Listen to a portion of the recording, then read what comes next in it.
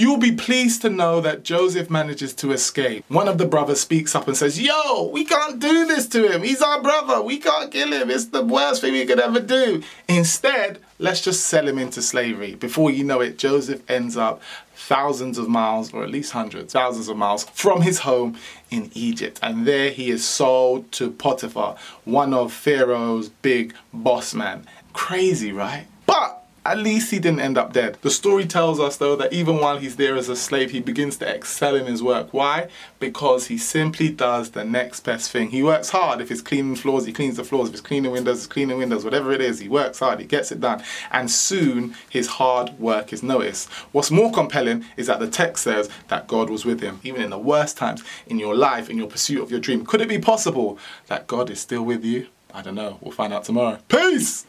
Hey, I hope you got some value from that. If you did, why not leave a 5-star review on iTunes? If you didn't, why not leave a 5-star review on iTunes? Catch ya.